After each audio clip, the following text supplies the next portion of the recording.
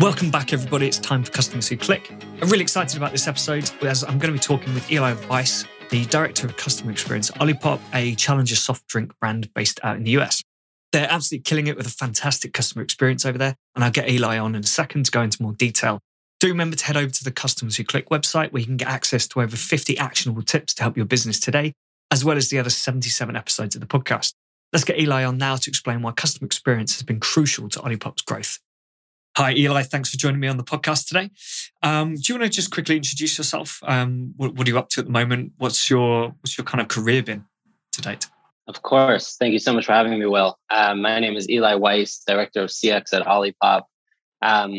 Past couple of years, I've started in my career has been started in early stage startups, doing everything from ops and logistics to customer experience to investor relations and trade shows and all the fun stuff. My first kind of gig was at a Kickstarter brand based in Israel. Started off in customer experience, and it was a really interesting space then because most brands weren't paying a ton of attention to it. When I started there, they were 2 years delayed on a project. And obviously customers weren't super excited. And long story short, I leveraged customer experience to really turn around the brand and spent a couple of years there. Kind of transitioned into CPG, food and beverage in 2020. Spent a little bit of time at Nugs, which is a vegan chicken alternative, and joined Olipop in the middle of last year. So essentially a little bit about Olipop. Olipop is a new kind of soda that tastes like the soda you grew up sipping, but supports digestive health. Has 9 grams of plant fiber in each can, prebiotics, botanicals like slippery elm bark, kudzu root, marshmallow root, things that you won't generally see in a soda. 2 to 5 grams of sugar in each can with 45 calories or less. So it's essentially, the new coming for soda. Soda as a category has 90-something% household penetration. And, people have hundreds of pounds of sugar a year drinking soda. So we're kind of a Trojan horse trying to bring delicious things inside a nostalgic beverage. Cool. Sounds good. So you mentioned customer experience quite a bit. Now, I know there are a couple of different ways of looking at customer experience. So what is your kind of view on it, your definition? Where does it kind of fit in with the business? Yeah, I think what's interesting about customer experience is that every brand calls what they do differently, whether it's support experience, help desk, whatever the name is. I think is less relevant. What's to me, there's kind of two facets of CX or customer experience. There's what I call 1.0, which is very juvenile. It's reactive. It's customers have an issue, we put out the fire, and we move along. Historically, that kind of customer experience has been outsourced, and it's the person in the corner of the office or in a different country that's putting out these fires. Customer experience 2.0, or the thing that I'm striving for, and the thing that I think a lot of brands are realizing is actually worth investing in, is a much more proactive approach. And when you think about customer journey, you think about where the customer finds you, whether it's, an ad on Instagram, they click that ad. What's the website experience like? What's shipping and delivery like? What's the product like? Customer service, returns, pretty much every single part of the customer journey, essentially going above and beyond, or at least meeting expectations. And then on a proactive scale, customer experience as a group of people is essentially taking this feedback and taking the things we're learning about from the customer and getting that to all the different parts of the company, so we can continuously grow and make sure we're continuously meeting those expectations. Yeah, I think that makes sense to me. It's kind of what I'm trying to work on as well. Making sure that not only does the customer, see the product page, read about the products, and go, okay, cool, I'm happy to make this purchase, but also that the information is there, so they're happy to buy from the company because they see the reviews of the company and they go, cool, loads of people love this company. You've got free shipping if I spend this amount. You might have free returns or just super easy returns. And I'm confident that if I buy from this company, I'm going to have a good experience. And then making sure you actually match that expectation as well. Yeah. So when they have purchased from you. Yeah, I think that last part is probably the most important, right? It's like you see so many brands that constantly promise a lot, and then when you get to, you'll find the Facebook ad and it looks beautiful, and you'll purchase it, and it says free 2-day shipping, and what you don't realize is it's free 2-day shipping, but 12 days processing time. So by the time you get the product, you're already so underwhelmed and frustrated that you have no shot of repurchasing. So, you're spending so much money to acquire these customers. And then by the time they get the product, they're like, screw this. I mean, I'm pretty sure the expectation from the customer now is that when you save 2-day shipping or next day, it's not normally next day delivery, isn't it? But whatever you say on that shipping time, that's when the customer expects to receive it. They're not thinking about that processing time. That's, if you tell me it's 2 days, I get it in 48 hours. Right. Yeah. But yeah, it's similar with returns, right? It's easy for companies to put, free returns on their website. It's really easy. All you've got to do is go to this page and sort it out. And then when you actually have to do it, you find out you've got to log into this portal. You've got to find this detail. You've got to then create an account with a courier in order to print off a returns label. And then you've got to walk, or you've got to travel over to some sort of depot or something to actually hand the product over to then get shipped back. And those are the bits they leave off until you're actually in a position to make that return. So, yeah. Yeah. And I think you bring up a good point. When you think about returns, we are spoiled from the Amazon return policy, where it's just super easy and frictionless. And then when you look at D2C brands, obviously returns is a big hurdle to get over, figuring all that out. But if a customer is purchasing based on the thought that there's a free return, and then they shouldn't have to go through 2 pages of fine print to learn that there's free returns and the returns are covered, but you only get store credit and you don't get your money back. So all these things, when you think about, is like, it's a good way to get a customer into your funnel, but it's also a good way for them to leave and never come back, and also tell everyone else that this is a miserable brand to work with. So I think it's a day of reckoning for brands in general. Over the last 6 to 12 months, people are realizing that they'd rather go with a brand, even if it's a little bit more expensive, but if that brand gives them the frictionless experience, they're really opting for that. And I think people's pockets are finally feeling, brands' pockets are feeling that right now, where customers are choosing the easy and seamless and frictionless experience, even if it costs a couple of dollars more. Yeah, you're paying for that a bit of convenience, a bit of peace of mind. Yeah. Especially if we're talking, for some products, especially if it's the same product and you found it on 2 different websites, it's likely that the price difference is going to be up to maybe £5 generally, maybe a little bit more. So that's when people start assessing that business and saying, right, okay, this one's, they've both got 1,000 reviews, both rated quite highly. One of them's quite obviously got a free returns policy. It looks really easy. The other one, I don't know. I can't see it because they've stuck. The only way they mention it is in the returns policy in the footer. And that's where it says free returns on orders over a certain amount or within certain time periods. There's, I know it's not quite the same as returns, but the refund policy here for a lot of train services is, so if your train is delayed over, I think it's 12 minutes, you're allowed to claim a refund for that journey, but you're not allowed to apply for that refund for about 30 days. And then you get 14 days to actually make your application.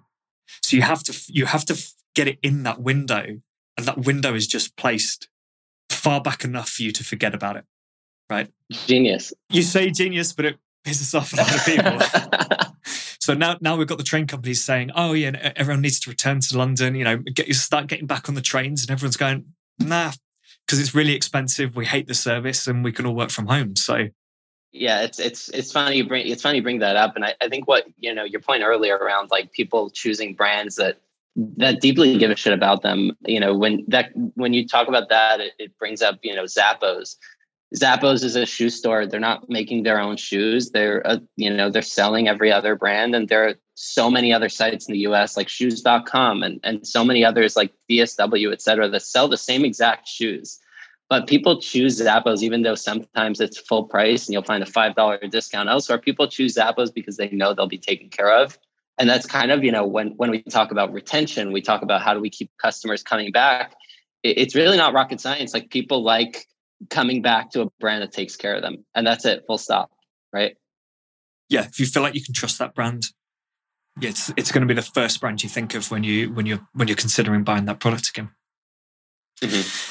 So let's talk about Olipop a bit. What do you think's been, what's been one of the biggest contributors to growth for you guys? Yeah, and I think about this question often because we've been on such a rocket lately. We've grown like 600% in 2020, and we're on track to double that. So the last 2 years have been so insane. And when I look at the rest of the space, I think since the day of inception, the goal with Olipop has always been to meet consumers where they're at. You think about, yes, it's a health product that supports gut health, but it's also a soda with nostalgic flavors. As a team, we're committed to not take shortcuts and to continuously deliver like massive value for the customer. So when you think about every single part of this business, we've done thoroughly. Our sales team is the best in the business.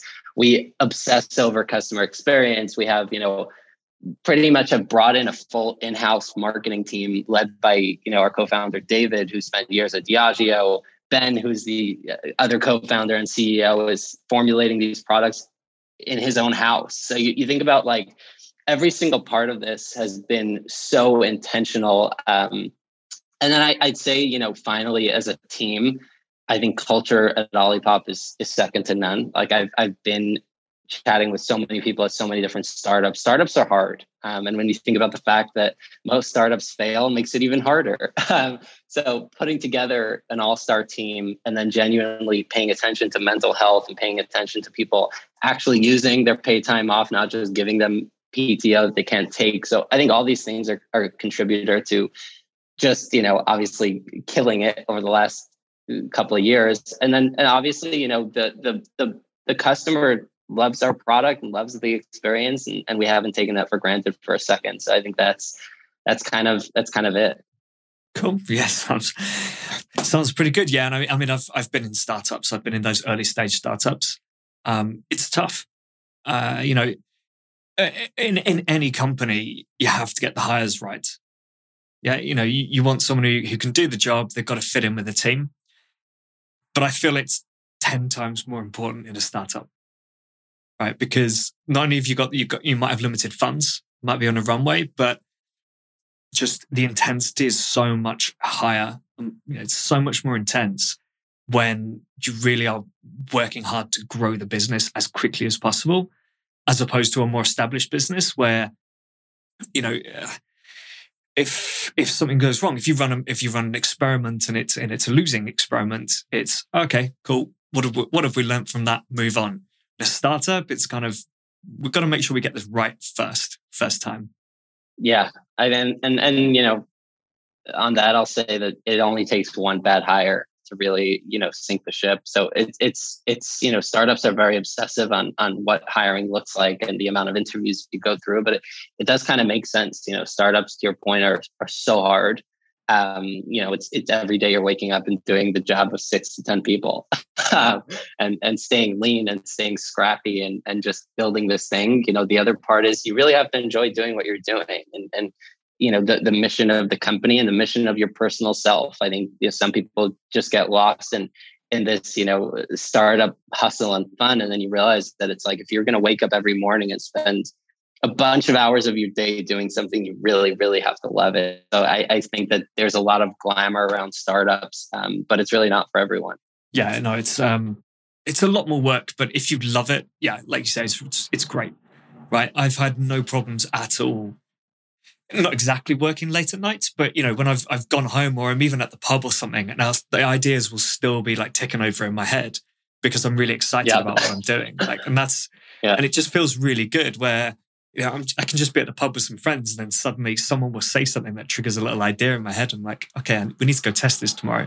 And I'll get my phone out, send myself an email with a note. Can't turn it off. Yeah, it's great. Of course, you mentioned, obviously everything's going really, really well from what it sounds. So but what's been your biggest challenge at the moment or recently? Yeah, I think shipping and delivery as a whole, supply chain has been challenging, in the last year and a half.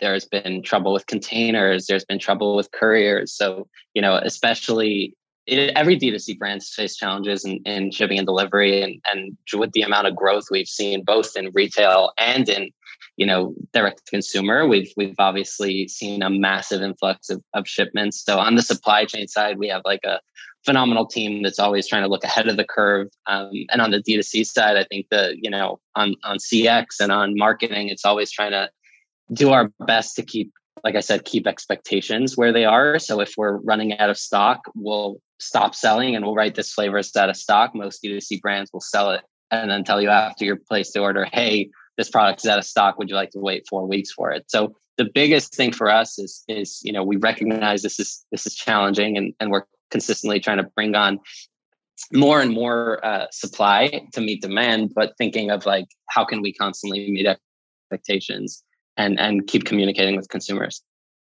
Yeah. I think, I'm not on board with selling products that you don't have, but it's interesting the different approaches some companies do take, right? In my opinion, the worst option is just to say it's out of stock and that's it, right? I could talk about this for ages. There's loads of ways you can say, well, this is out of stock, but because this is out of stock, we think you might like this product and all that stuff. But you've obviously got email notifications for restock. But I do think it works to give people the option to buy the product. But as long as you're upfront with it and you're saying you can buy this product, but because we haven't got it in stock, it's going to take 4 weeks to get to you. Like, I think that's fine and that can work, but obviously not once someone has bought it and you go, yeah, by the way, 4 weeks. Yeah. As long as you can set expectations, people release books and Xboxes, and there's all those things that release with a pre-order. So I think pre-order is fine as long as expectations, like in my previous role as in the luggage startup, we would sell something on Kickstarter that wasn't being produced for 2 years.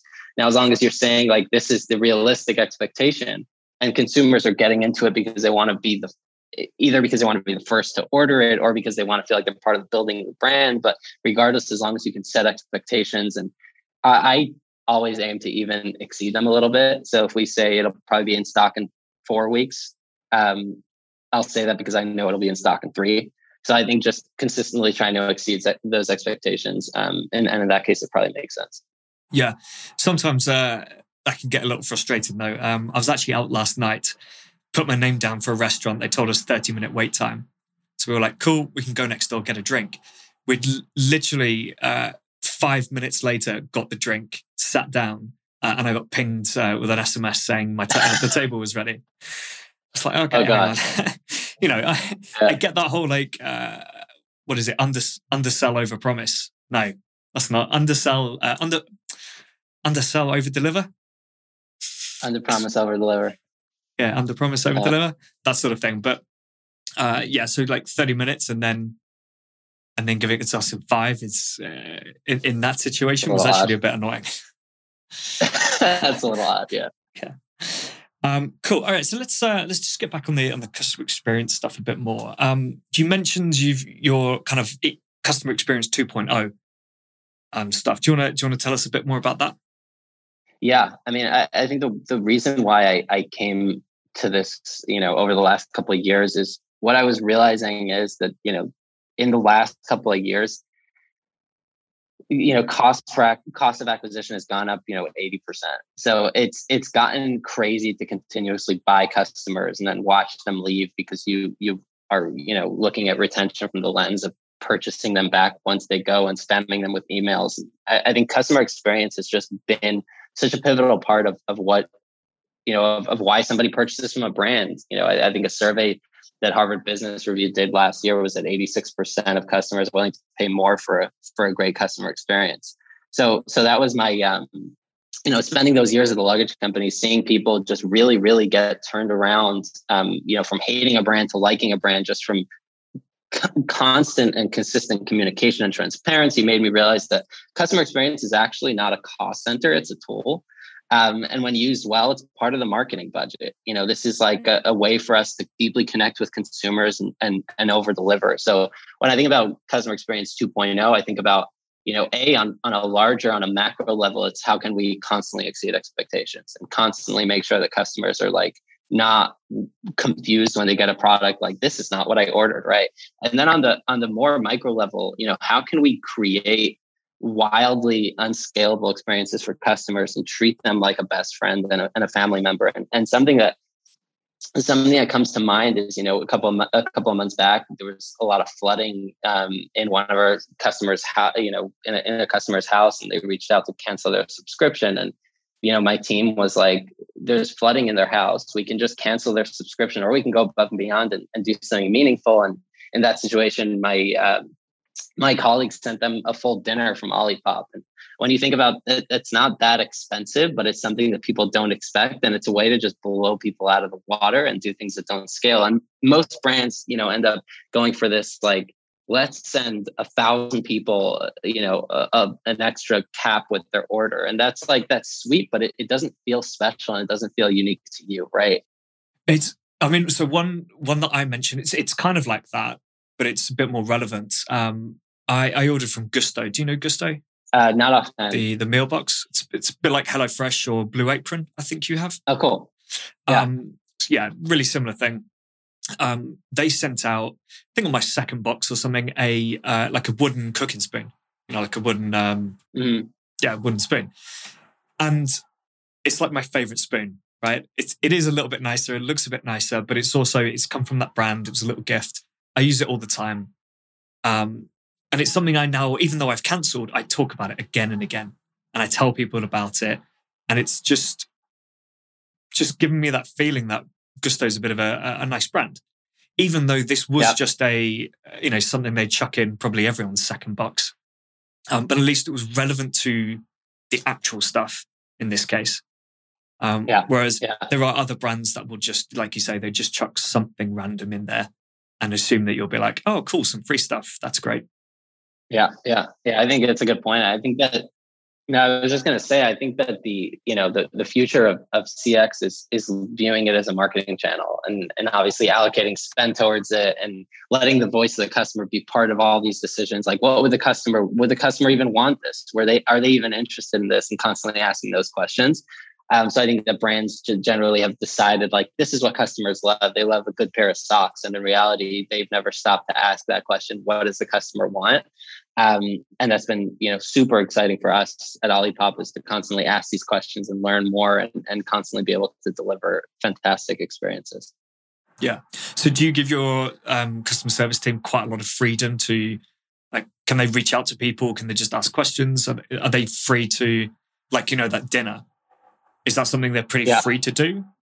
Yeah. I mean, I think that the most important thing that I've learned over the last couple of years doing this, that the bottleneck for fantastic experiences is it's not your employees or their creativity or the execution. It's usually too much corporate structure and bad management and lack of empowerment. So for me, it's the most important thing that obviously, A, you want to make sure you hire people that you think inherently love doing this and want to blow people out of the water. And then B, empowering them, giving them the ability to just, like, here's a credit card, go for it. And then C, make sure that we glorify these experiences. When someone on my team does this, we talk about that across the company. Like, do you understand what happened today? Check this out. And we view it as, take a tiny little piece of the marketing budget and allocate that towards CX. If it's under a couple $100, they don't even have to ask. You just go for it and let me know after. Yeah, that's cool. I do like. I'm in favor of this view that like customer service kind of falls under marketing, because, like you say, it's just so important. They're constantly engaging with those customers. They're on the front line. So why not empower them to do these things? And then there's also all the feedback and the kind of customer research you get from it that feeds into basically every aspect of the business. But that all comes through this team. So you need to have people who are willing to, who really want to get involved with it as well. Yeah, 100%. I think a lot of people do hire into customer service teams people who are just happy to sit there and do the job. They just want to do a 9 to 5. They're going to answer the emails, answer the calls, job done. They're cheap, right? But the better people are the ones who will push to take it to the next level. So yeah, really, really on board with that. Yeah. I think it makes sense to hire people that want to, blow people away. Like, I think customer experience as a whole is always like, if you're extroverted and you love people, you love this job. In reality, it's a really difficult job, right? Because most of the people that reach out aren't just reaching out to chat; they're reaching out because they're really pissed off and something went unwell. So you have to be able to find people that know how to take a situation and really turn lemons into lemonade. And that's what I'm constantly looking for on my team, somebody that can take a negative situation, like a customer's house that has flooding and turn that into us as a brand really deeply caring and doing something about it really quickly. Yeah. I mean, I've done customer service, I've been at startups. It's something you, obviously you don't have to do, but it's pretty much, you should do this if you're in a startup. And I've had those experiences. I've had unhappy people who are unhappy at the business. So not just something bad is happening to them. They're unhappy with us for some reason. And it's surprising how easy it is to turn that around by just kind of listening to that person, empathizing with them and fixing the problem for them. And I've had plenty of people who haven't cancelled a service because we've just been on the phone with them. They've emailed us. We've called them to say, really sorry about this. Like, we're going to fix this for you. And then they say, yeah, cool. Thanks for that. Let's just carry on. I think listening is probably the most important part. I like putting time in to listen and empathize. I think as a brand, we're so busy with like defending, like, hey, we didn't know, or we didn't realize, or we didn't mean it, or like we're so busy about that. For us, it was like taking accountability, right? Like, I've seen on a pure data side of things, when we switch it from we to I, like, I am so sorry, instead of pushing, deflecting it to the brand, or like, we're so sorry, FedEx couldn't deliver it in time. But when we switch it to I am so sorry, because I know how frustrating it is to order a product, wait 2 weeks and not get it. And then we can say like, hey, here's the reality. FedEx has been massively delayed over the last couple of weeks, but we still know it's frustrating. So here's a partial refund, and let me reship that box to you. So not deflecting, but taking personal accountability that the experience wasn't perfect, even if it's not your fault. Yeah, no, I like that. I do think, just on that delivery note, actually, I do think a lot of brands kind of miss this factor that, as far as the customer's concerned, you are responsible for that product not turning up, that order not turning up. Doesn't matter what happens with FedEx or Yodel or whoever, and whether they're having problems and they're delayed. They're your customer. They're going to come back to you for the questions, aren't they? Then. No one's going to phone up FedEx and say, "Oh, I've ordered from this company. They've sent it via you, but where is it?" They go straight to the company, don't they? They straight to the brand. Yeah, I mean, I think this is something I rant about so often, because it's like I've seen some streetwear brands now put in their terms and conditions that says, once it's shipped, we are no longer obligated or whatever. And I'm like, is that a joke? Like, when somebody orders something online, the expectation is that that's going to get to them. They don't really care how it does, whether it's an airplane or a helicopter, you personally delivering it to them. It's your responsibility to get the product from your warehouse to the customer. And like you said, like, it's not a customer's job to go call FedEx to find out why it didn't get delivered. That's on you to make sure it gets to them. And that's, Q4 is going to be crazy. Like last year, FedEx had a massive bunch of delays, and USPS was a total mess, and UPS was a mess. This year will be even worse. And that's the data that we're seeing, is it'll be even worse. So getting ahead of that means making sure you're choosing options that fit with your order. If you're selling a $500 t-shirt, you shouldn't be shipping it with the cheapest shipping. You should be next day air or whatever, right? So like making sure that those align. The cost of your product, if it's a luxury product, it should be shipped with better shipping. But then just setting expectations. Like, you can even put that on your site. Like, hey, there's a bunch of delays, and yeah, maybe your conversion will be a little bit lower, but ultimately your customers will be like, wow, this is a brand that genuinely cares. Yeah. I didn't see it that much here, actually. I don't think we had that many problems last year. Maybe Royal Mail a little bit. Oh, wow. But the number of US sites I went onto and saw a banner at the top saying, there's disruption. Deliveries and shipments are delayed. It was like, I was shocked at how many companies, but also in a good way. It's good that they're putting that message there, but it just really surprised me. I guess it's also because, as a country, we're I don't know which state we're the size of, but the UK fits in a lot of states, right? It is tiny in comparison. So I guess those shipping issues are not as problematic for us. I wanted to touch on the subscription stuff, because you obviously have the subscription offering. So one thing I want to understand is, what do you think makes a good subscription offer that gets people coming back? And I think kind of tied into that, I know you guys do some kind of special stuff with SMS, I think. So I'll just kind of hand that over to you.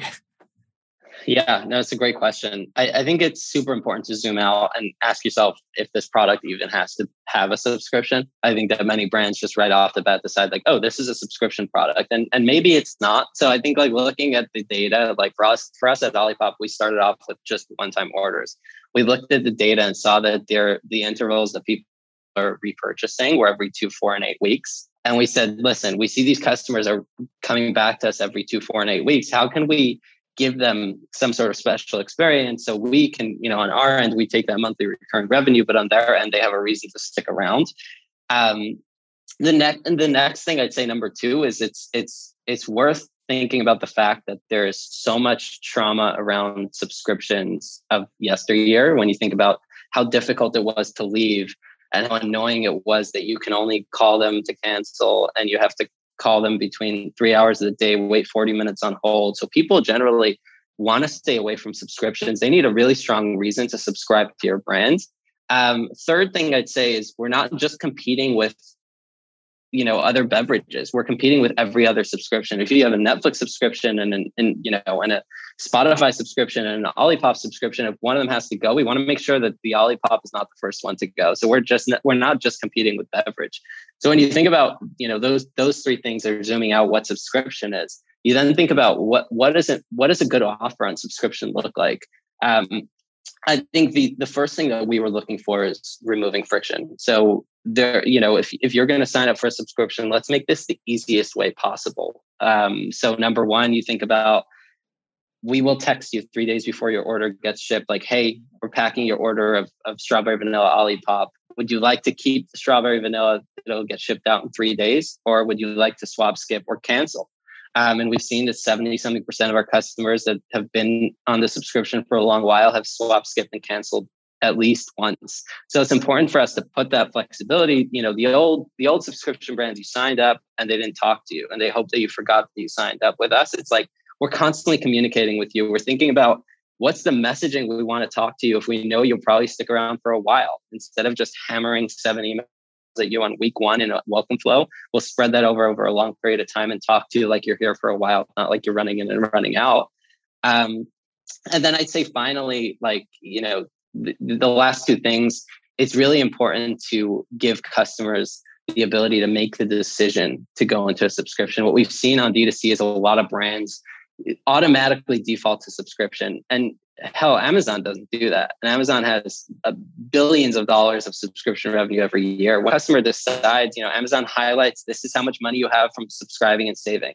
And when you want to make that decision to hop right in, you do so. So for us, we've actually seen the LTV on subscribers that joined after their second or third order is marginally higher than the people that jumped in on the subscription.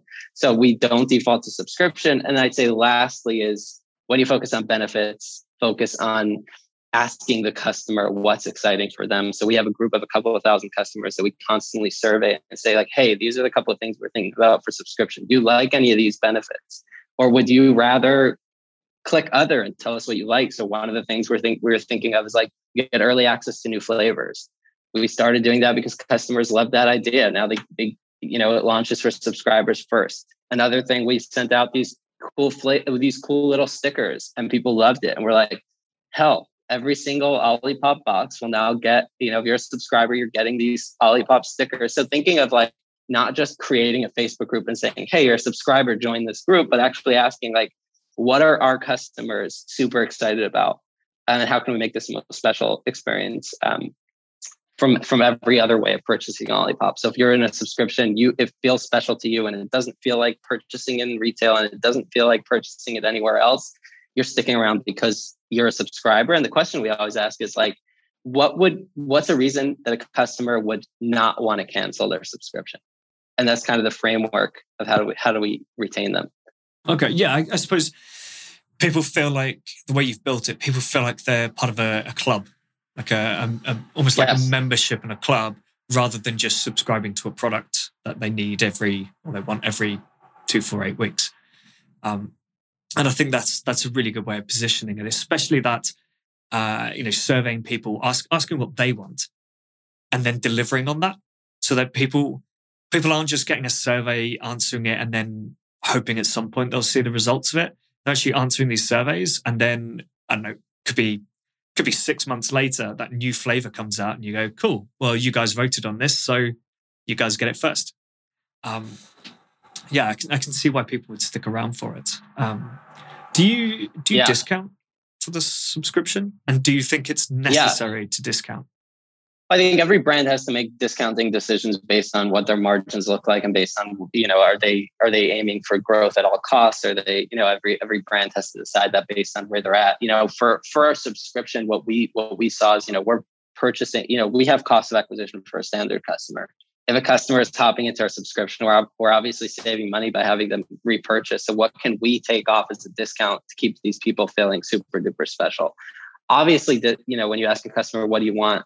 The discount is always number one. Now, having said that, that's like, that's very, it's like kind of when Ford was asked, Ford said, when he asked people what they want, they said they want faster horses. And obviously they didn't know that they wanted cars. So I think customers generally always want a discount. And that's on the very, very bottom of the hierarchy of needs. It's like, you want to save more money. When you get higher up, I think, the goal is to make people feel like they're part of something larger. So that discount is one of the facets of a well-performing subscription. What we've seen is other brands sometimes inflate their costs of their single order to like a massive inflated number, and then give a subscription 50% off, which is a wonky way of getting a bunch of people on a subscription, but it doesn't necessarily inherently help your retention on subscription. So I think it always has to make sense for every brand to do it their way. Yeah, I suppose your way is kind of, this is the price, but if you want to subscribe, you get a bit of a discount. And that other way is, this is the actual price, this is the subscription price. Yeah. So in order to try and nudge you into that, we're going to make the non-subscription, just ridiculously expensive. Which, it can work. Obviously, if it's 50%, that's huge. But it's that price anchoring, right? It's showing that you can get a discount by subscribing. Do you just out of curiosity, really? Do you have like a minimum subscription at all, or if I came in for the first time, could I subscribe, get a discount on it, and then just cancel it? You can 1000% do that. You can subscribe today, get that discount, cancel 5 minutes after you place the order. And the reason why that's not a worry for me at all is because if somebody purchases the product at a discount and loves the product, they will be back because every single part of the experience is better, and they'll hop right back into their subscription. So we've seen quite a couple of people get excited and jump into subscription, cancel it same day, and they were back 30 days later. So I think by, what we're doing is novel in the way of like, we're removing every little bit of friction on both ends. So you can join and leave and join and leave. You can do that every month if that's exciting for you. But ultimately, we hope that if you purchase a product and you love it, you'll probably be back. If it's not in 2 weeks, it'll be in 8 weeks. And you have much, much higher of a chance of coming back if we didn't hold you down. And I think we've seen some brands in this space that I've seen do like, minimum 6 months subscription, because you won't see any results in less than 6 months. And I think that's absolutely bonkers. Like, I think that, a customer decides when they want and how much they want to order of your product. And if you think your product is fantastic, and it does take 6 months for a customer to see full, benefit of it, then it's your job to educate them on that. But forcing somebody's hand to make a decision to pre-purchase 6 months because that's the benefit, to me, is not the future of subscription at all. No, it comes back to what you were saying about those subscriptions who, as soon as you're subscribed, they try and make it difficult for you to get out of. Yep. I had one. Admittedly, it was a startup, so maybe it was just a logistical thing. But you did have to phone in to cancel. And I remember once when I wanted to cancel, phoning in and being told that I was number 30 odd in the queue.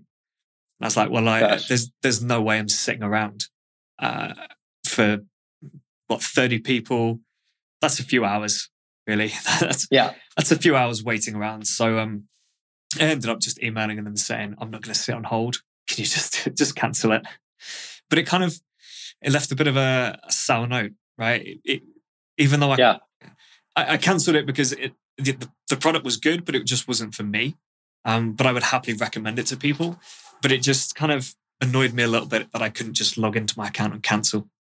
Or, I might have a look at them again, see if they've changed. They're a beer product, a beer subscription, actually. So, I'm hoping I can change the mix of beers to stuff that I actually like. There was just too much stuff that I wasn't really a fan of.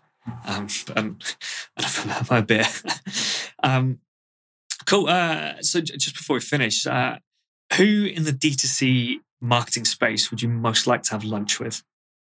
Yeah, I mean, I am lucky that I've connected to some of the most amazing people in this space over the last year or so. And I've been amazingly inspired by so many of them. The person that I think I'll put a little feeler out for, I am obsessed with brands like Chewy, who've done, who've just taken customer support, customer experience, and made it a pillar of their business. So, Ryan Cohen, who's the former CEO and co-founder, is somebody I'm incredibly inspired by. So, Ryan, if you're listening, I'd love to have lunch. We'll tag him on social media, see if we can get him to respond. Yeah.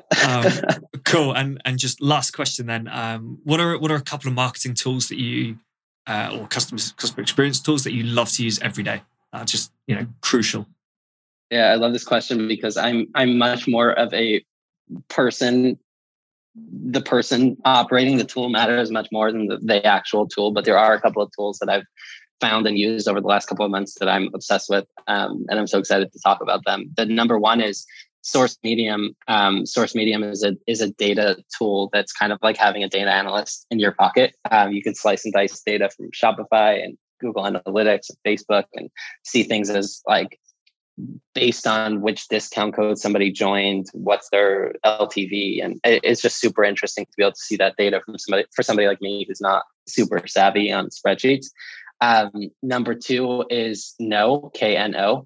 It is a really cool, powerful Shopify app for customer surveys. It's like a post-purchase app, and you can use logic based on the customer's answer to ask secondary questions. So if they said like, how did you find us? And they answered from a friend or family, you can then say like, hey, would you like to refer somebody else and send them to that link, or ask them a secondary question after that? So it's extremely powerful to turn like data into direct action and deepen customer engagement. And then finally, a tool that I've found recently is Junip, which is a review tool, but they are Junip, Junip. They're a review tool that is just an easy tool to use that is so easy to get on, perfectly on brand.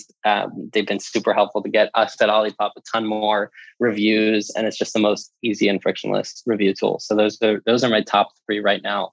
Yeah. Yeah, I mean, I definitely have to check those out. I don't know the first. Well, I don't know any of them, but I might know Kno actually. Need to double check if I know someone using it.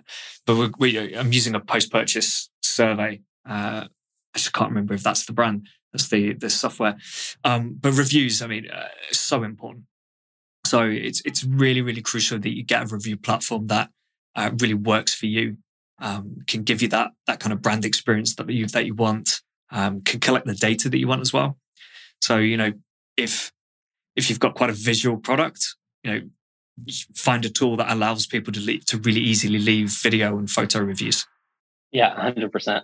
You get quite a few of them do attributes now. So you can get people to rate a product based on taste, quality, whatever, flavor. Yeah, and anything you want, really. Cool. Awesome. Well, this has been absolutely fantastic. Loved it. If people want to reach out, what's the best way of doing that? As long as you're happy for people to reach out. Oh, I'd love that. I mean, Olipop is drinkolipop.com and drinkolipop on all socials. To find me, I am at Eli Weiss with an extra S. So WEISSS on Twitter, at Eli Weiss. And yeah, I'd love to touch base with anyone that finds me. Awesome. Cool. All right. Thanks, Eli. Thank you. As you heard from Eli, customer experience is absolutely crucial. And I'm sure you've all had experiences as a customer where you found things a little difficult or frustrating, and sometimes even customer service can't help you out. A key part of customer experience is just about making things easy for the customer. Make it easy for them to make changes to their subscription, make returns easy, make ordering in the first place easy. So many companies offer free shipping and free returns, but don't shout about it. Maybe there's a bit of a fear that customers will abuse it, but the reality is that's only going to be a problem if your product doesn't actually match up to how you sold it. If you'd like to learn more about how Eli runs customer experience, you can find him on LinkedIn or Twitter. Any other podcast questions, feedback, or guest requests, please send them over to will@customerswhoclick.com or tweet me at Will Lawrenson. Next up, I've got Andrew Lees joining me from Stoke Ventures and GrassRacks. And amongst other things, we'll be talking about how Pinterest has helped him and his team grow GrassRacks. But until then, keep those customers clicking.